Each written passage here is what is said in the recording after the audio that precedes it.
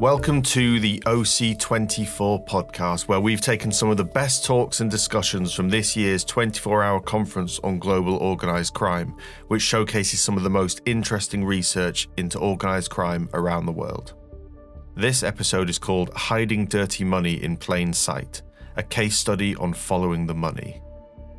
Welcome, everybody. My name is Tuesday Reitano. I'm the Deputy Director of the Global Initiative Against Transnational Organised Crime, and it is a great honour and a great privilege to welcome you all to the first session of Organised Crime Fest 2021.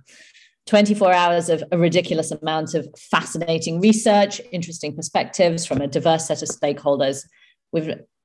We had a blast last year, a sleepless blast, but a really good session, a really good exchange, which was then carried over into a series of podcasts, interviews that were published online, and a lot of great informal contacts which have been built up and continued throughout the year. So we're thrilled to see so many of you back with us and a number of new names and faces. Without further ado, I'm going to kick off panel 1D, which is Hiding Dirty Money in Plain Sight, a case study on following the money.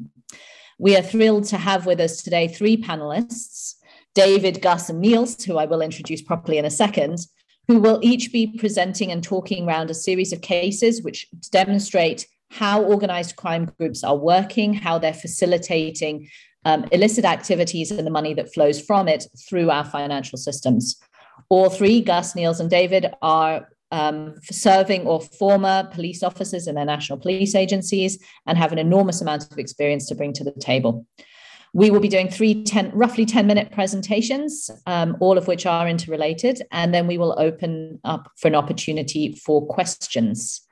What we would ask of all of those who have joined us today is if you could please keep your microphones on mute during the presentations.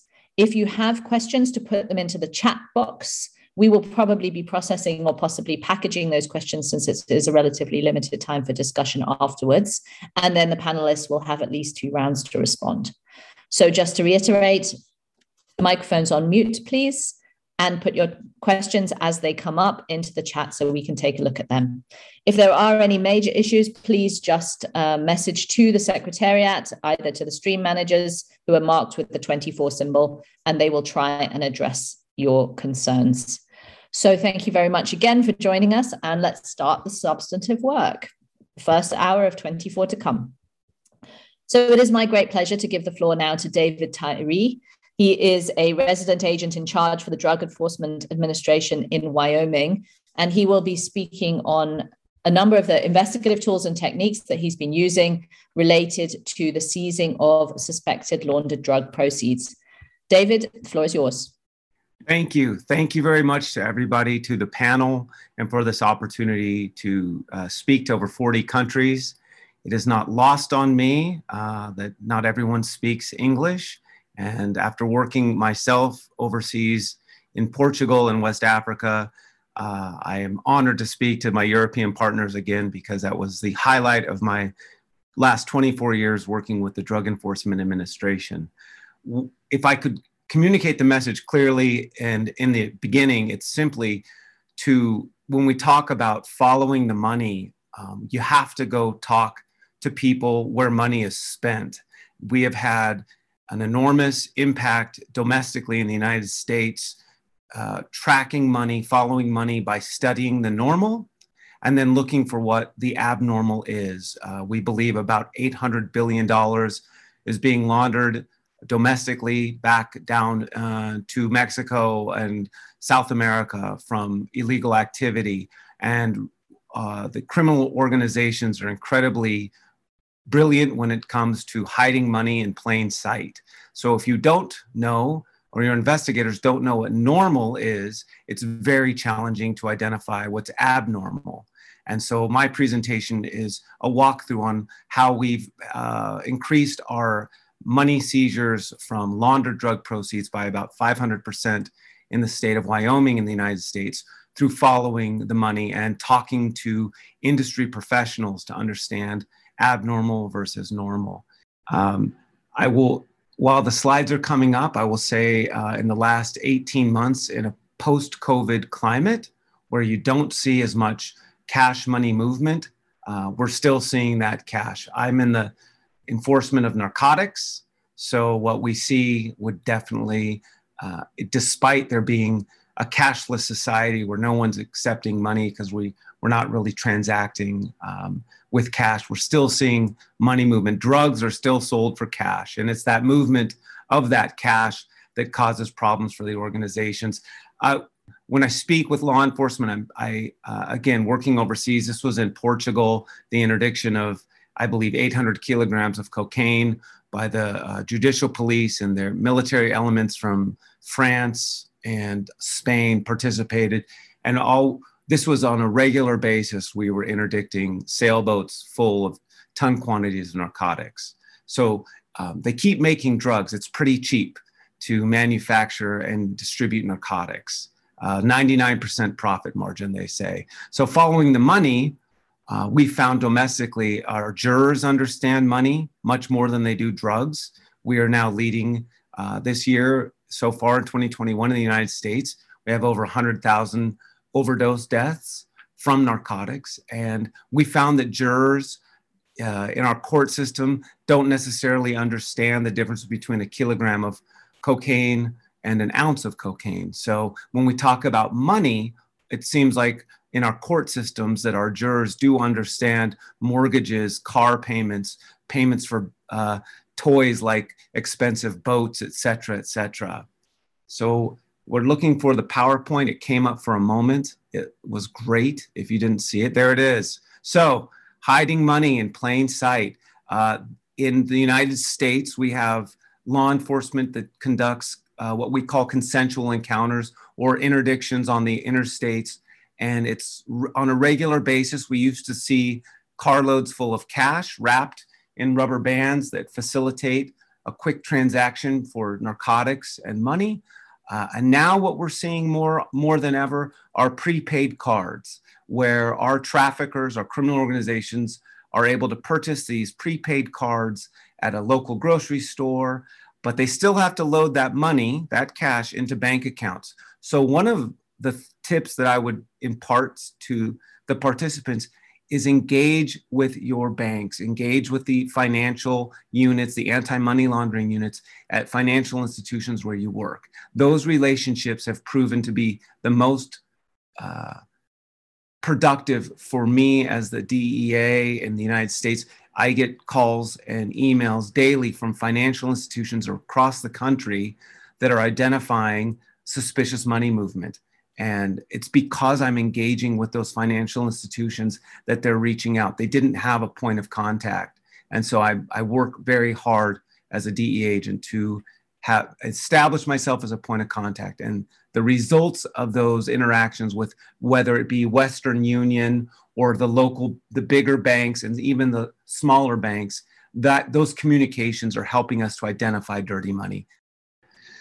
Again, when I said we go out now and we find that our traffickers in the United States, because narcotics is an addictive driven industry where addicts are trying to buy narcotics, that our traffickers, our mid-level traffickers, are buying high dollar vehicles, driving around town to show their customer base that they are successful and a consistent source of supply. So we started going out to the car dealerships and identifying large cash purchases, which this is an example when one of the dealerships called us and said, you should come look at this money. With that money, our trafficker bought 4 cars, including this Cadillac Escalade. This is about, in euros, I would say a 50,000 euro vehicle. We seized 4 vehicles from this individual. We were able to search the residence for documents related to the illegal purchase of this vehicle with what we articulated we believed to be drug proceeds. And we recovered about 25 kilograms of cocaine, 4 bank accounts, which we also seized. And again, it was the car dealership, because we had gone out to these high value, high dollar car dealerships, they started to call us when someone would come in and transact with large amounts of cash, source of which could not be confirmed. We did tell them, please sell the car. Don't not sell the car. If you think it's suspicious, let the investigators build their investigation. But amazing points of contact from car dealerships, boat dealerships, airplane, private airplane sellers, etc. In the United States, we have the umbrella of money laundering. It's a complex scheme, which is why investigators often shy away from these investigations. There's those three phases of money laundering where we're trying to identify the placement phase, where that money is entering the financial institution, usually in a way that is hoping to avoid detection by the banks. So what we see, the word of the day is commingling. We will see cash derived from criminal activity commingled with what appears to be legitimate checks. So we see front companies, whether it be construction or whole food distribution lately is something that's blipped on the radar. Any sort of legitimate business, we see about 50% illegal money commingled, so it's mixed in with legitimate money. That's the placement phase. When we see it layered, we see that money move from one account to a different account, maybe in the name of a trust, etc., and then integrated, where that money re-enters the system. And what we're seeing domestically, what I'm seeing the most is the acquisition of real property, because then your trafficking organization with real property can obtain what appears to be legitimate income from the sale or the rental of those ill-gotten gains through real estate. Before I get into the operation, I would say that what we just recently observed was one of our traffickers went in and bought 9 individual cruises for $9,400 a piece. He paid cash for each ticket, and he had a 48-hour cancellation policy with no penalty. So looking at into the account of our criminal, what we saw, in fact, was a check remitted from the cruise company for $140,000. So the money actually appeared clean to the investigators. When we saw that our target had all this unexplained money, the investigator said, oh, well, he had a refund from a cruise line, so that money therefore must be clean. When we went to the cruise line and did an interview and found out that our target had actually come in on 4 different occasions to purchase these tickets, that was the placement phase, when he brought the cash in to buy the tickets, the cruise line tickets, knowing he had a cancellation policy. He then had the money brought back into his account, layered and reintegrated as a refund from the cruise company. And his intention was to then use that money to acquire real property. We seized the money from the bank account. Laws in the United States allow us to take money, even if it's not the initial dirty cash. We're able to show it as a substitute asset. So I'll quickly go through a case we did in Wyoming. It's hard to see where we are in the United States, but in the word operation, we're that state with the buffalo in it. Wyoming is the least populated state in the United States, very rural and a small population, but it is exploited for its ease with which one can register a business. Again, we follow the money. We went and observed to one of the car dealerships. An individual had purchased a $76,000 truck. The individual who purchased the truck did not have a credit history. So it seems strange. She had brought in $14,000 in cash to buy this truck, and I believe earned about $9,000 a year. So we already had an asset that exceeded our target's reported income. What we determined was several independent fast food restaurants in between Colorado and Wyoming, that's where I work in Cheyenne, were using a wholesale food distributor that had not registered with the United States to transport food. We have different organizations that you have to register with in order to distribute food. None of that had happened. There was no website for this company. There was no presence. And in order to establish that, we had to go speak with legitimate wholesale food companies to determine if they knew of this company. So we went overt in our investigation as to determine what normal was. We say in the land of the blind, the one-eyed person is king. So what we try, or queen, I guess, in 2021, royalty. What I impart to my investigators is you have to study what's normal. We were investigating a wholesale food distributor. In order to do that, we had to talk to legitimate wholesale food distributors to see what was normal, what is a standard business practice. We have to articulate that in affidavits to our magistrates in order to demonstrate something nefarious. We worked with anti-money laundering organizations established within the banks, communicated our case. They ended up working with us. We saw that our particular company that we were investigating was about 33% cash intensive. That meant of their deposits into their account, 33% were cash. The normal, the industry standard is 0.5%. So we knew we were onto something. We did not have drugs ever in this case. Spoiler alert, we forfeit 66 bank accounts, $2.3 million. We won the entire case for money laundering.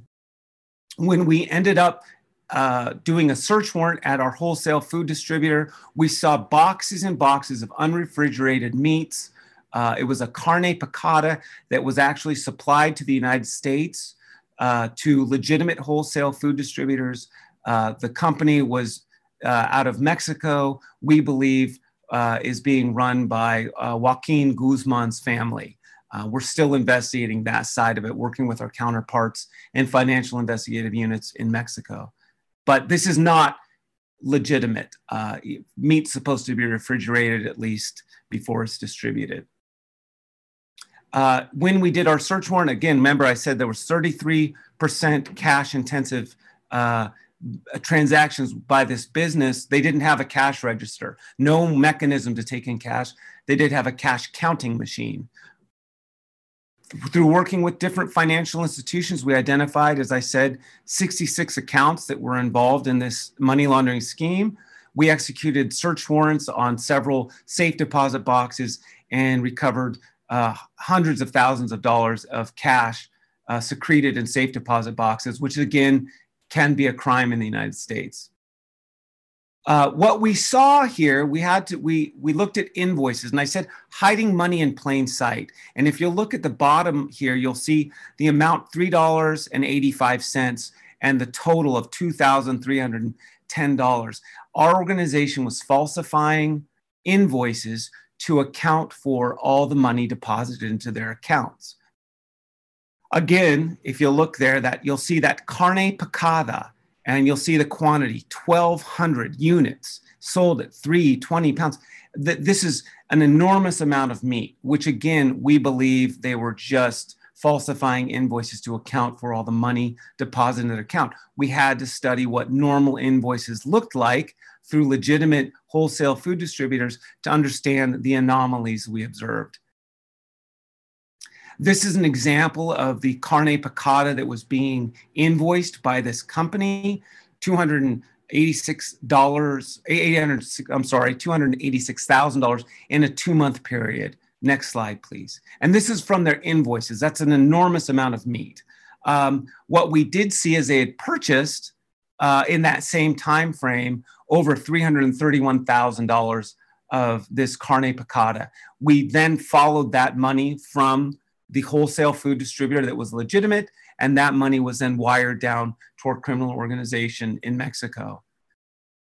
The Mexican government has limited how much U.S. currency can be deposited into Mexican banks. Therefore, they're relying heavily on trade-based money laundering to get that money wired into Mexico and avoid the banks looking at it, or the bulk cash that we used to see going into Mexico.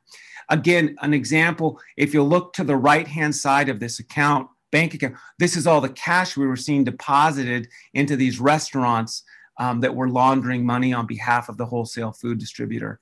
And just another example of all that cash movement. This is my final slide. I am so honored to be able to speak to you all this morning. For me, it's the morning. And I quote Malcolm Gladwell, who wrote the book Blink. I highly recommend that book to investigators. He says, whenever we have something that we are good at, something we care about, that experience and passion fundamentally changes the nature of our first impressions. You have to study what's normal and go with your gut on these cases.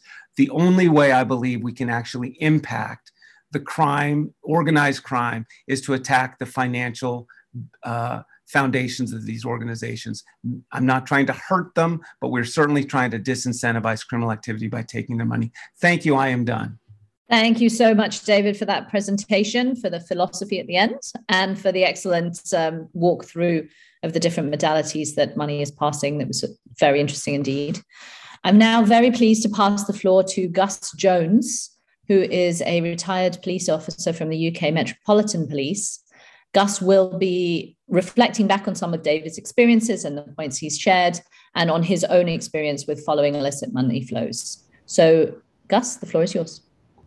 Yeah, thank you very much for asking me to speak this afternoon. Hopefully, despite my age, I'll be able to contribute to this debate. My first experience involved in major financial investigation was when I was in Hong Kong in 1983, investigating a huge fraud relating to the Midland Bank. Midland Bank is now departed.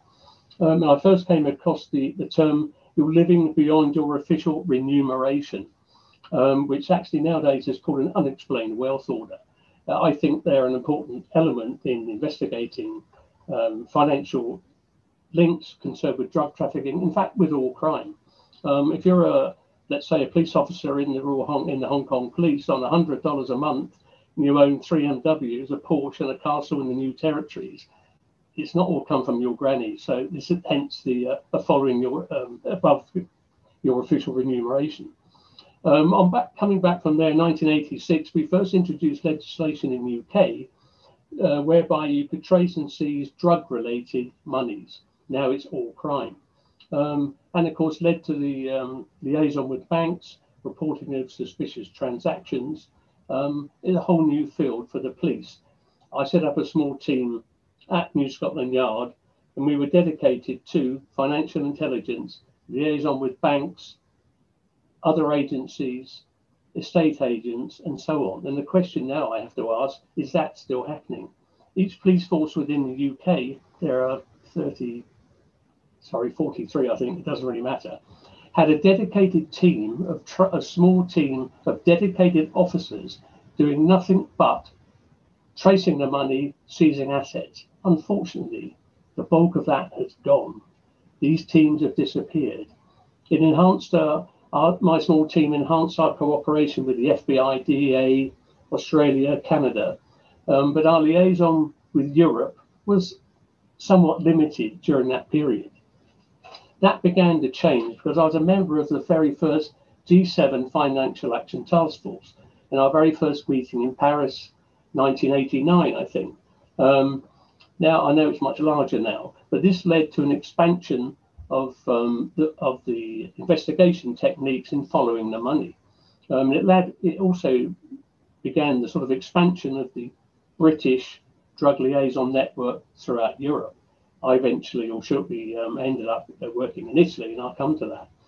But one of our sort of major cases then, it just goes to show that back then, London was a major money laundering centre.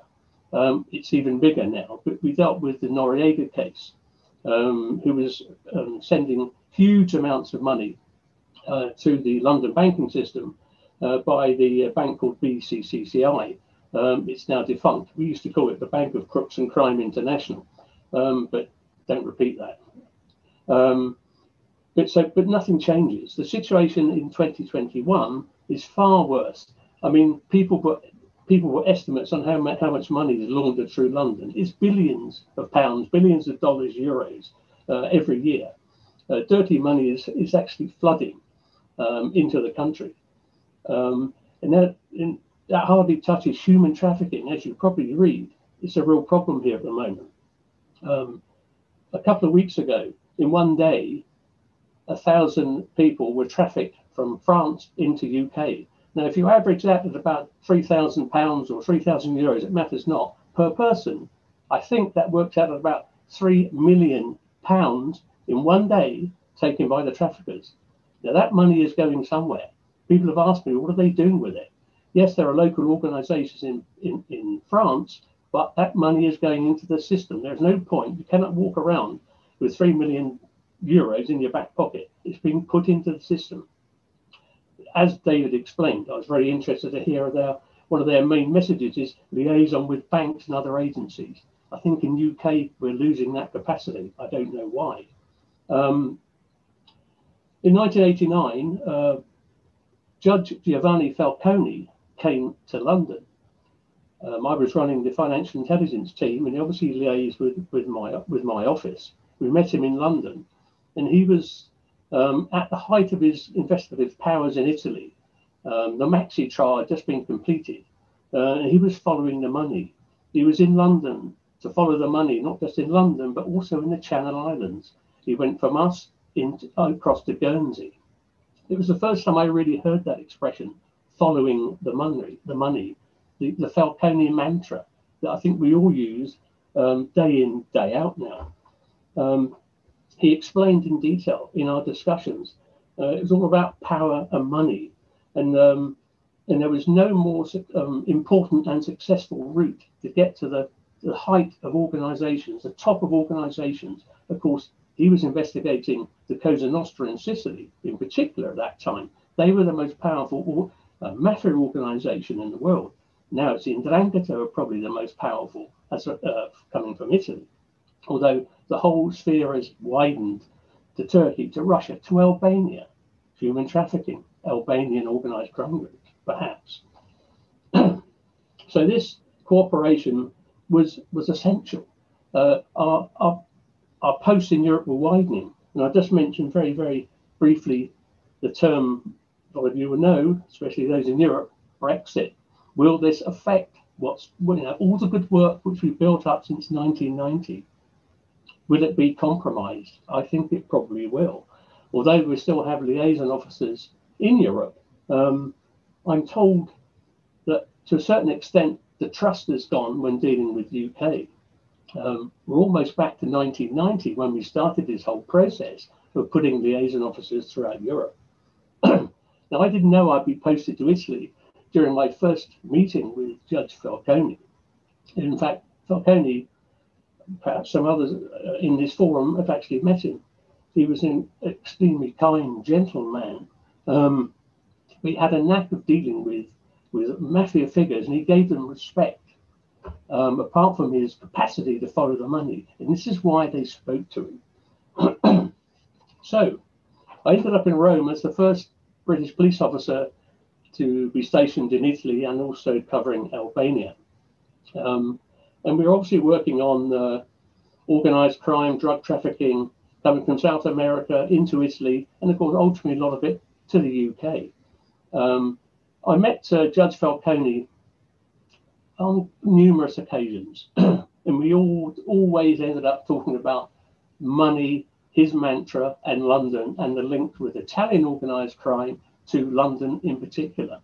In London now, if you go along, and David mentioned about bringing the money, getting it into the system. You must get it into the system.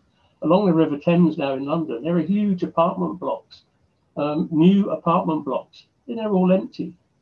Now, there's a reason for that.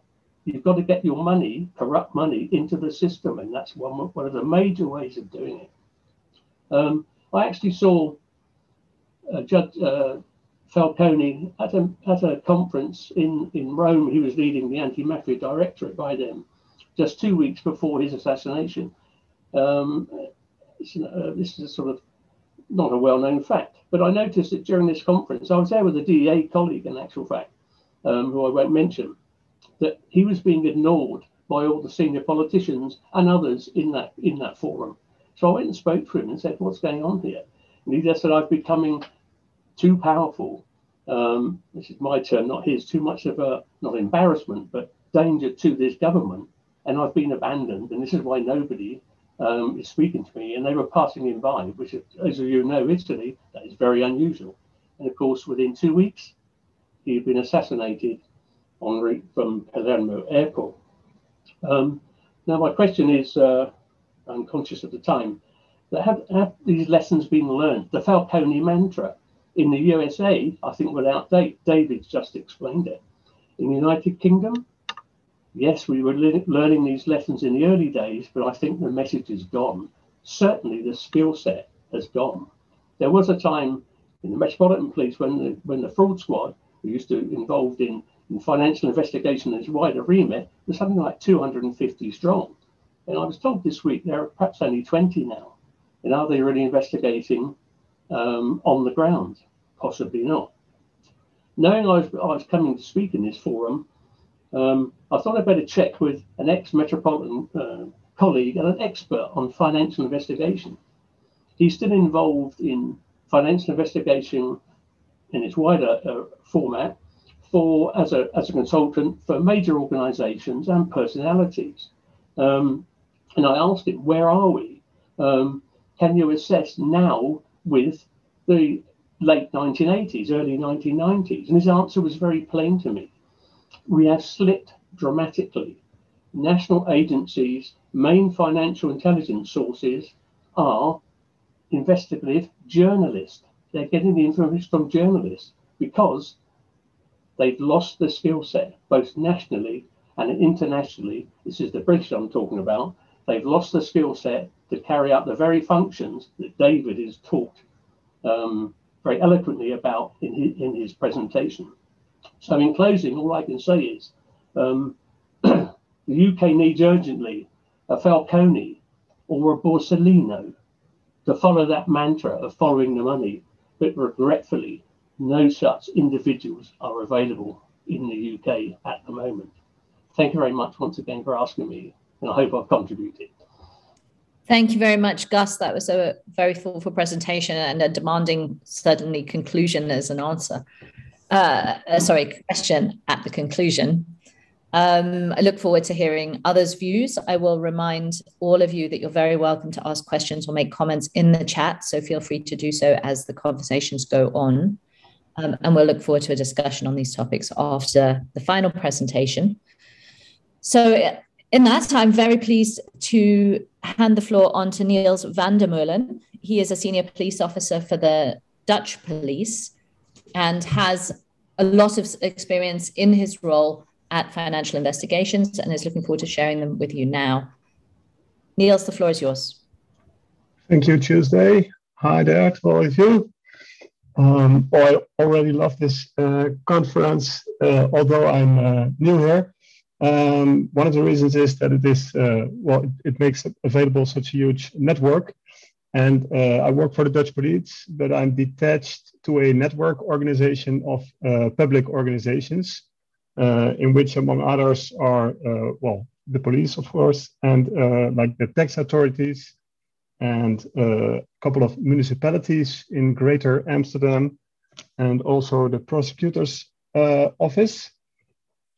Well, one of the things this organization on the holistic approach of organized crime wants to do is build up knowledge. As you already noticed, I'm otherwise than Gus and David, not a native speaker, so I hope you can follow my presentation. But one of the things that we wanted to do at this organization is to learn about how do those illegal criminal money flows work. And one of the subjects we have been into are money transfers. And I will tell you something about the things we already found out. And I'm also glad to get tips or hints from you about what else we could do. I will tell you something about, the trends in cash. David already told you something about it as well. I think they will be very general, so it will be soon. Then about criminal cash and that cash is still king. And then I will go into what are money transfers and how are they related to criminal cash. And then I will tell you something about the way we think we can combat this problem.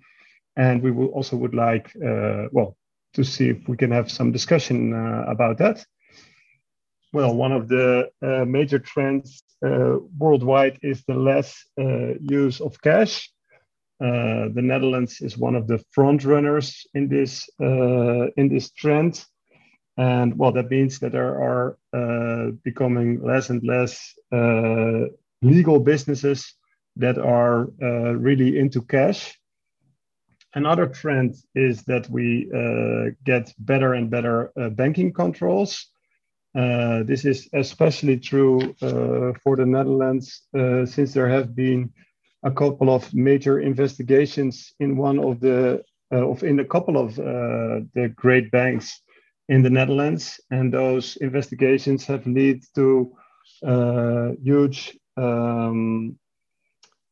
I'm sorry, I'm lost the word of huge fines towards those banks, and as a reaction on those investigations and fines, those banks have contracted literally thousands of people that are involved in anti-money laundering and due diligence sector. So the Dutch banks at this moment, they produce a lot of suspicious transactions, which is of course a big knowledge part to know how the illegal flows work. So those two trends combined, the less use of cash and better banking controls, they led to the difficulties by the criminals to get rid of their cash. We still see that criminal cash is king, although this is already 7 years old report from Europol. It is also what I myself and my colleagues still see explicitly in the drug scene.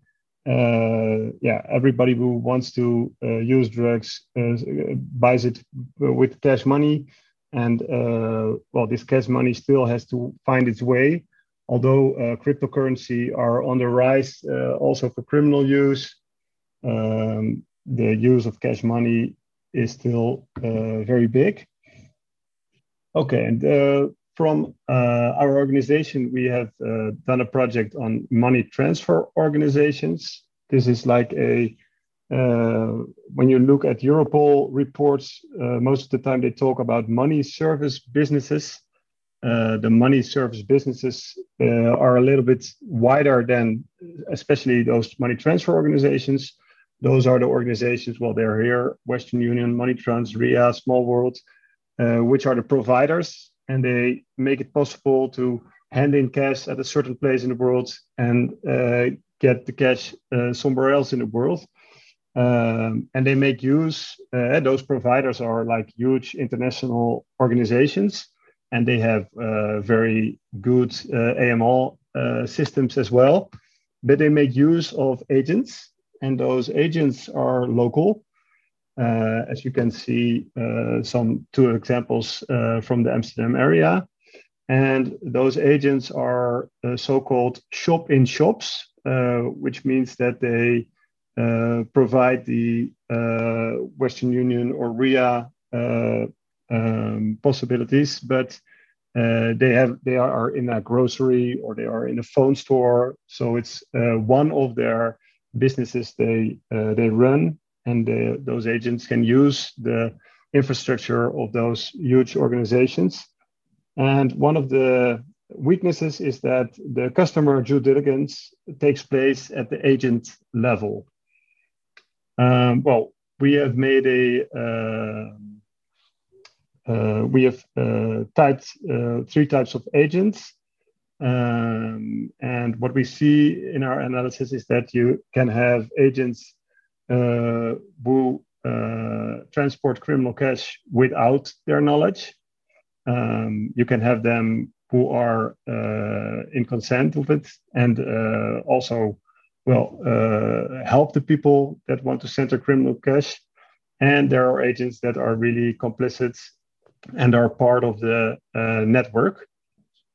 And those three types, you can see certain types of abuse, which are on the right of this sheet, so-called smurfing, which might be familiar to a lot of you, but it's the thing that you do is that because of AML standards, a certain amount of money is always reported as suspicious, and to stay beneath that amount, you make it in parts.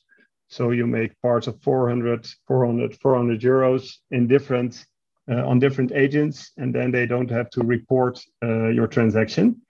This is called smurfing, and it can be used without the knowledge or consent of the agent. but it can also be offered by the agent. Another type of abuse is the manipulation of IDs. That is in case the amount has to be reported, then it is very interesting to report it from somebody else than is actually there. And this will be a type of abuse that is with knowledge or consent of the agent because he is participating or even asking for this to do. Another type of abuse is that the agent is used as a cover for underground banking. All those agents, although in the Netherlands, or not although, in the Netherlands, they have a license. And this license makes it's controllable, but what we see is that they use the license to make it easy for people to enter and to have a lot of cash money inside. But on the other hand, on the background of the store, also do some underground banking. And the fourth type of abuse is that the agent is used for transactions of the criminal network it is part of. And this can be transactions by the facilities of the providers, but it can also be transactions from the shop in which the agent is placed. And in this case, the AML of the banks is very useful because we get a lot of reports from banks that tell us that amounts of cash money are deposited on their bank accounts. And it's not clear if this cash money comes from their work as an agent for one of those providers or from a third source, maybe criminal. Well, this is my final slide for my story.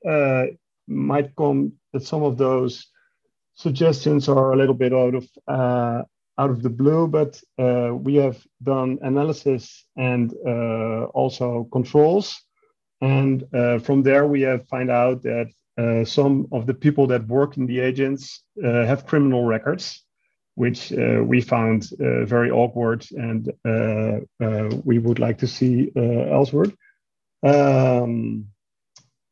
Another thing is that it would be good to make an end of the use of the manipulated or multiple IDs. A third way of stopping or ending this practice might be to have less concentrations of many transfer agents, and this is mostly targeted on the smurfing actions, because smurfing becomes less attractive when you have to travel around to put the different parts of money to the different agents. Another thing is that it would be good to have a strict registration in a register and in the Chamber of Commerce of who is a licensed agent, because sometimes it is thought that it is difficult to see if somebody is really licensed.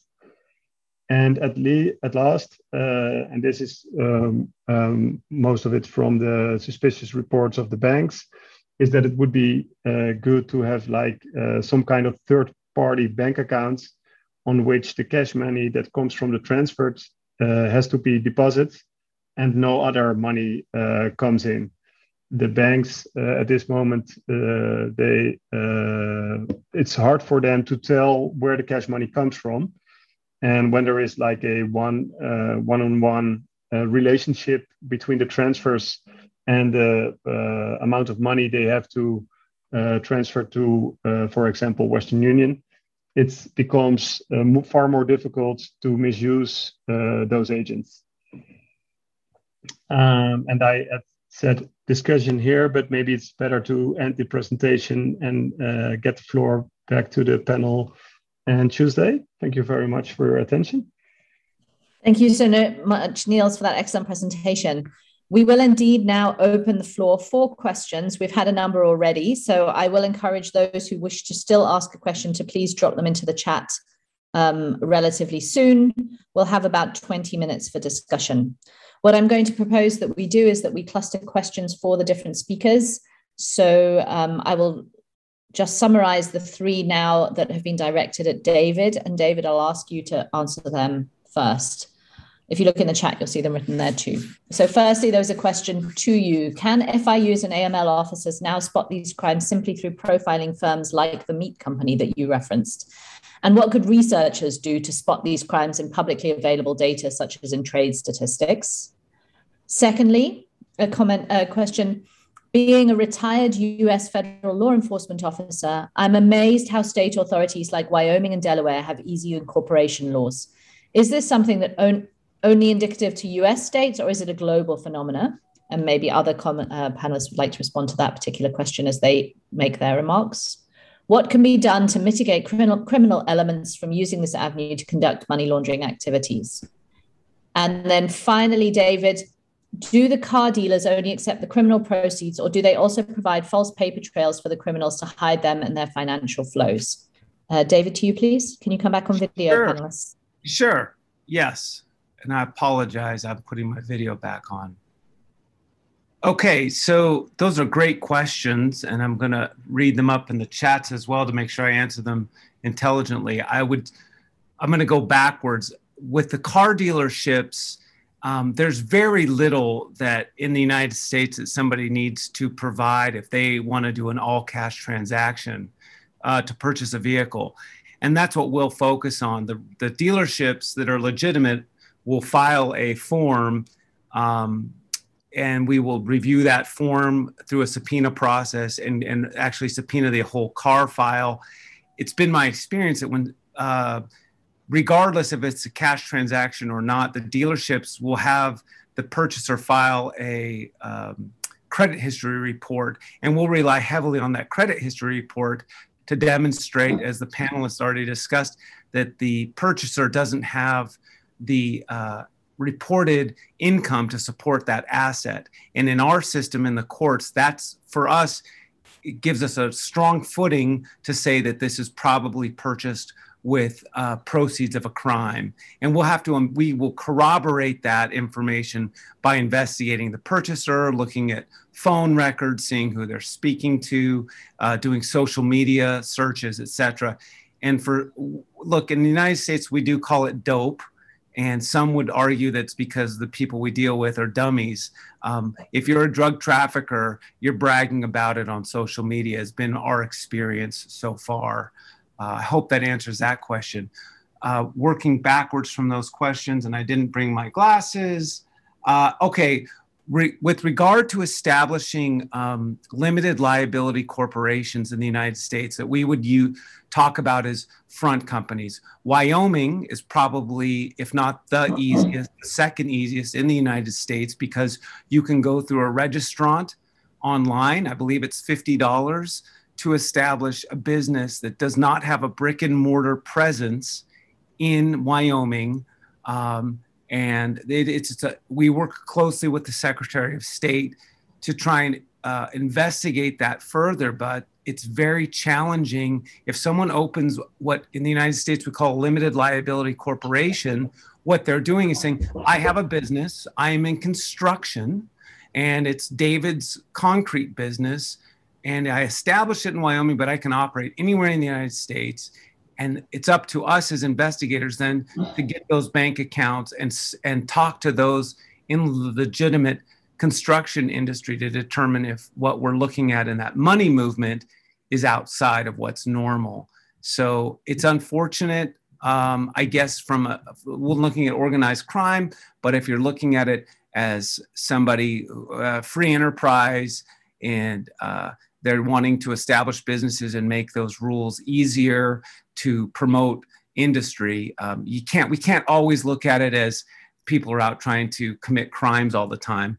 But yes, I would say that Wyoming, and then I believe Rhode Island and Oregon are very easy states to establish these limited liability corporations. I will also tell you that in a post-COVID climate, many states are moving to this online process, which is making it easier for criminal organizations to open up companies online without ever having to go into a government building and provide any sort of documentation. Next question. And I'm looking, and I should have brought my glasses. Let's see. I'm missing the questions. Can you help me out? Definitely. So the third question to you was if you could, on the car dealers, yes, are they just accepting the money and doing the transactions, or are they also falsifying documents to actually facilitate illegal transactions? The car dealerships aren't doing that. So far, the legitimate car dealerships aren't doing anything to facilitate anything illegal. They will accept the money. And this is part of us going out and talking to the dealerships. The number one concern the dealerships have is if a bad guy comes in with a bag full of cash, can they sell the car? And we say, please continue the transaction, but notify us, because otherwise our targets will go elsewhere. The dealerships themselves, so far, I haven't seen anything they're doing illegal, because again, if someone comes in with a bag full of cash, the dealership's only required to file a form indicating as such if it's over $10,000. They're not required to do much more than that in order to facilitate that transaction. So we haven't seen the dealerships doing anything nefarious. We also don't see our targets trying to finance that purchase over the course of 3 or 4 years. They want to get in, pay for the car, and get out. We do see oftentimes that they will use a proxy purchaser. So they will bring in maybe a girlfriend, a boyfriend, somebody who has no association with a criminal organization. And that requires us at times to talk to car salesmen. And I hate talking to car salesmen. I would rather put needles in my eyes. But we do that to establish who the real purchaser was. And it's questions like, okay, we saw that the tires were upgraded. Who made that decision? And the car salesman will say, well, it wasn't the female that bought the car. It was her boyfriend. Okay, that name would never show up on the documents. So sometimes we do have to talk to the car salesman. And I apologize in advance for that if anyone's in car sales. Thank you, David. Much appreciated for that very concrete example and for your responses to the questions. We have a couple of questions I'm now going to direct at Gus. Gus, you've been asked, firstly, if individuals in the UK had the skill set to follow the money, what other barriers, for example, legislative, would they face in doing so? I'd also ask you, please, to also pick up this question, which has been asked, and I think your long experience would help to give a good insight, which is, they were wondering, since following the money flow is such a time-consuming process and a lot of other resources go into it, is there any point where some cases are not being considered because they're not worthy or not big enough? And similarly, is there a way to prioritize cases, for example, those with links to terrorism or mafia groups? Yeah, thank you very much. The first question is fairly easy to answer. Originally, only related to the legislation, that is, to drugs. Now it covers all crime. So yes, the legislation is there. It affects all crime. And of course, disclosures, we talk a lot about financial institutions, but the suspicious transactions actually applies to everybody. Estate agents, car dealers, as David has explained. If someone goes in with £60,000 in cash and buys a new car, I'd say that's a suspicious transaction. So it covers all, the legislation is there, as it is with the unexplained wealth orders. Now, with regard to who you're going to target, yeah, you've got to choose, obviously. You can't sort of follow the money everywhere. So, but the important thing, back to Falcone, the only way to get to the very top, to the top of these organizations, whether it be terrorism, drugs, human trafficking, is by following the money. It's the only way you'll do it. There's no other way to do it. So yes, you have to prioritize, but it really is, that can be done at the lower level as well. You've got to prioritize, but that really is the crucial way of doing it. I hope that helps a bit. Gus, sorry, thank you, Gus, very much. Finally, round of questions to Niels. There are 3 questions to you. Firstly, has there been a positive development of participation of the criminal justice system in the holistic approach in the Netherlands? Not that long ago, researchers complained that law enforcement and prosecutors did not participate and treated the holistic approach as a fallback when prosecutions were not viable. Second question to you is that in the Netherlands, I have the feeling that a lot of barbershops are used for money laundering. Is this something on the radar of the Dutch police? Two questions for you in addition, which were posted to the panelists as a whole. Firstly, is starting an investigation on money flows, so actually the start of a new investigation, or will it be related to a previous case? And then finally, if you could, there's a question on cryptocurrencies. So how do you think that cryptocurrencies and smart contracts are altering the IFF landscape? And do you think there's capacity in regulation bodies to respond? Niels, to you, and then we'll give everybody in the panel a chance for a short concluding remark to sum up everything that we've discussed over the last session. Niels? Yeah, thanks. Well, it's recognizable. I do recognize the way it's stated that it's, how do you say that? It's difficult to get prosecution and criminal investigations together with all kind of different other approaches. Although, well, that's why I'm here. I'm a strong believer in that it can be very, they can really strengthen this. And in my own region, I see that more and more people also involved in the policy decisions in police and prosecutor office, well, do get involved in this. So I'm yeah, how do you say this? I'm hopeful in that this will be a strong development for the next decade. And that's also what I see in the position that the Dutch government takes in that. About the barbershops, well, the barbershops are known alongside with the tanning salons and the souvenir shops, et cetera, So it's not that, well, I'm not aware of one special project on the barbershops, but I'm aware of the fact that they can be used. It's also cash-based economy partly, so that's familiar. And on the cryptocurrencies, well, as far as I know, the National Bank of the Netherlands is now a supervisor on cryptocurrencies for the Netherlands, which means that every platform that is based in the Netherlands has to cope with AML regulations, and people have to identify it. Well, I think that helps in a small way. On the other hand, well, it's known that with crypto, it's very easy to get to different jurisdictions, so it will help a little. I would also like to react on the car dealer example of David, because I've been involved in a case in which we got this suspicious report from the car dealer. In the Netherlands, you also as car dealer, you have to report cash payments.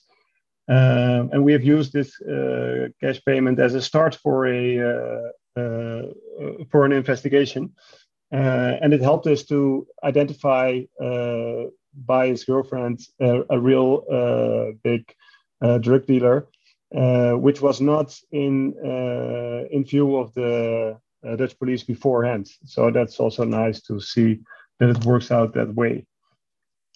So far, thank you. Thank you very much, Niels. What I would like to do in the last 5 minutes, and thank you everybody for the engaged discussion, is just give all of the panelists 1.5 minutes just to sum up on their concluding thoughts and takeaways, what you really feel that this panel and the participants in it need to remember from your comments. So I'll go in reverse order for a change and give the floor to Niels first, if you don't mind. Come back, Niels. Yes, there I am again. Thank you very much. For me, I think it's, and I heard it also by David and Gus, it's very important that you are there with your complete network and that you make use of others, their knowledge and their information. And that is not only public organizations, but it's also the banking organizations. And in my project, it would be very nice to see if we could involve the providers themselves in our investigation. So that's, I think, one of the major points in following illegal money. Thank you, Niels. Gus, to you, and then finally to David. Yes, thank you very much. Once again, thank you very much for involving me in this. It really has been enlightening, and it's confirmed, having listened to the other two presenters, that it's confirmed that all my outdated thoughts are still very current, and long may they last. Very briefly, while in Italy, I compiled a thing called the Rome Report together with a senior Foreign Office diplomat. About 40 pages circulated throughout UK and Europe, talking about all these issues we've just discussed today. But to see any more further of details of the Rome Report, you have to wait for my book to come out, 3 Bullets on the Doorstep. Thank you very much. Oh, nice plug, Gus. Thank you. So check out Gus's book, everybody. And finally, David, you opened us. Please close us out. Sure, I'll be plugging my Netflix special, although Netflix hasn't agreed to do anything with me at this point. I would simply say that if the takeaway should be financial crime and predicate crime, whether it's human trafficking, drug trafficking, fraud, they're not mutually exclusive. And following and identifying suspicious money movement should be the focus. And from that, you'll find the predicate crime. Again, my message is TTP, talk to people. None of us are secret agents. We have to go out and understand the industries so we can, and when we study what's normal, abnormal will rise to the surface. And these cases should not be set on the back burner. They should be on the forefront of everyone's mind. If we're actually trying to impact transnational organized crime, we have to attack the financial backings. That's the only way we're going to have impact, especially in the world of narcotics. They will continue to produce narcotics. There'll continue to be a demand for narcotics. But if we can attack the financial incentive behind that crime and have impact, I think it's measurable and it actually impacts the communities where we live. Thank you so much, David. Excellent sum up and conclusion and motivational message. To everybody who's joined us in this panel today, I offer on behalf of you all, our thanks to David, Niels, and Gus for taking the time to discuss with us and share their experience. Everyone, thank you for being part of this discussion. I hope you will join subsequent sessions of our OC24. There are a number on similar themes related to illicit financial flows and practical examples of policing.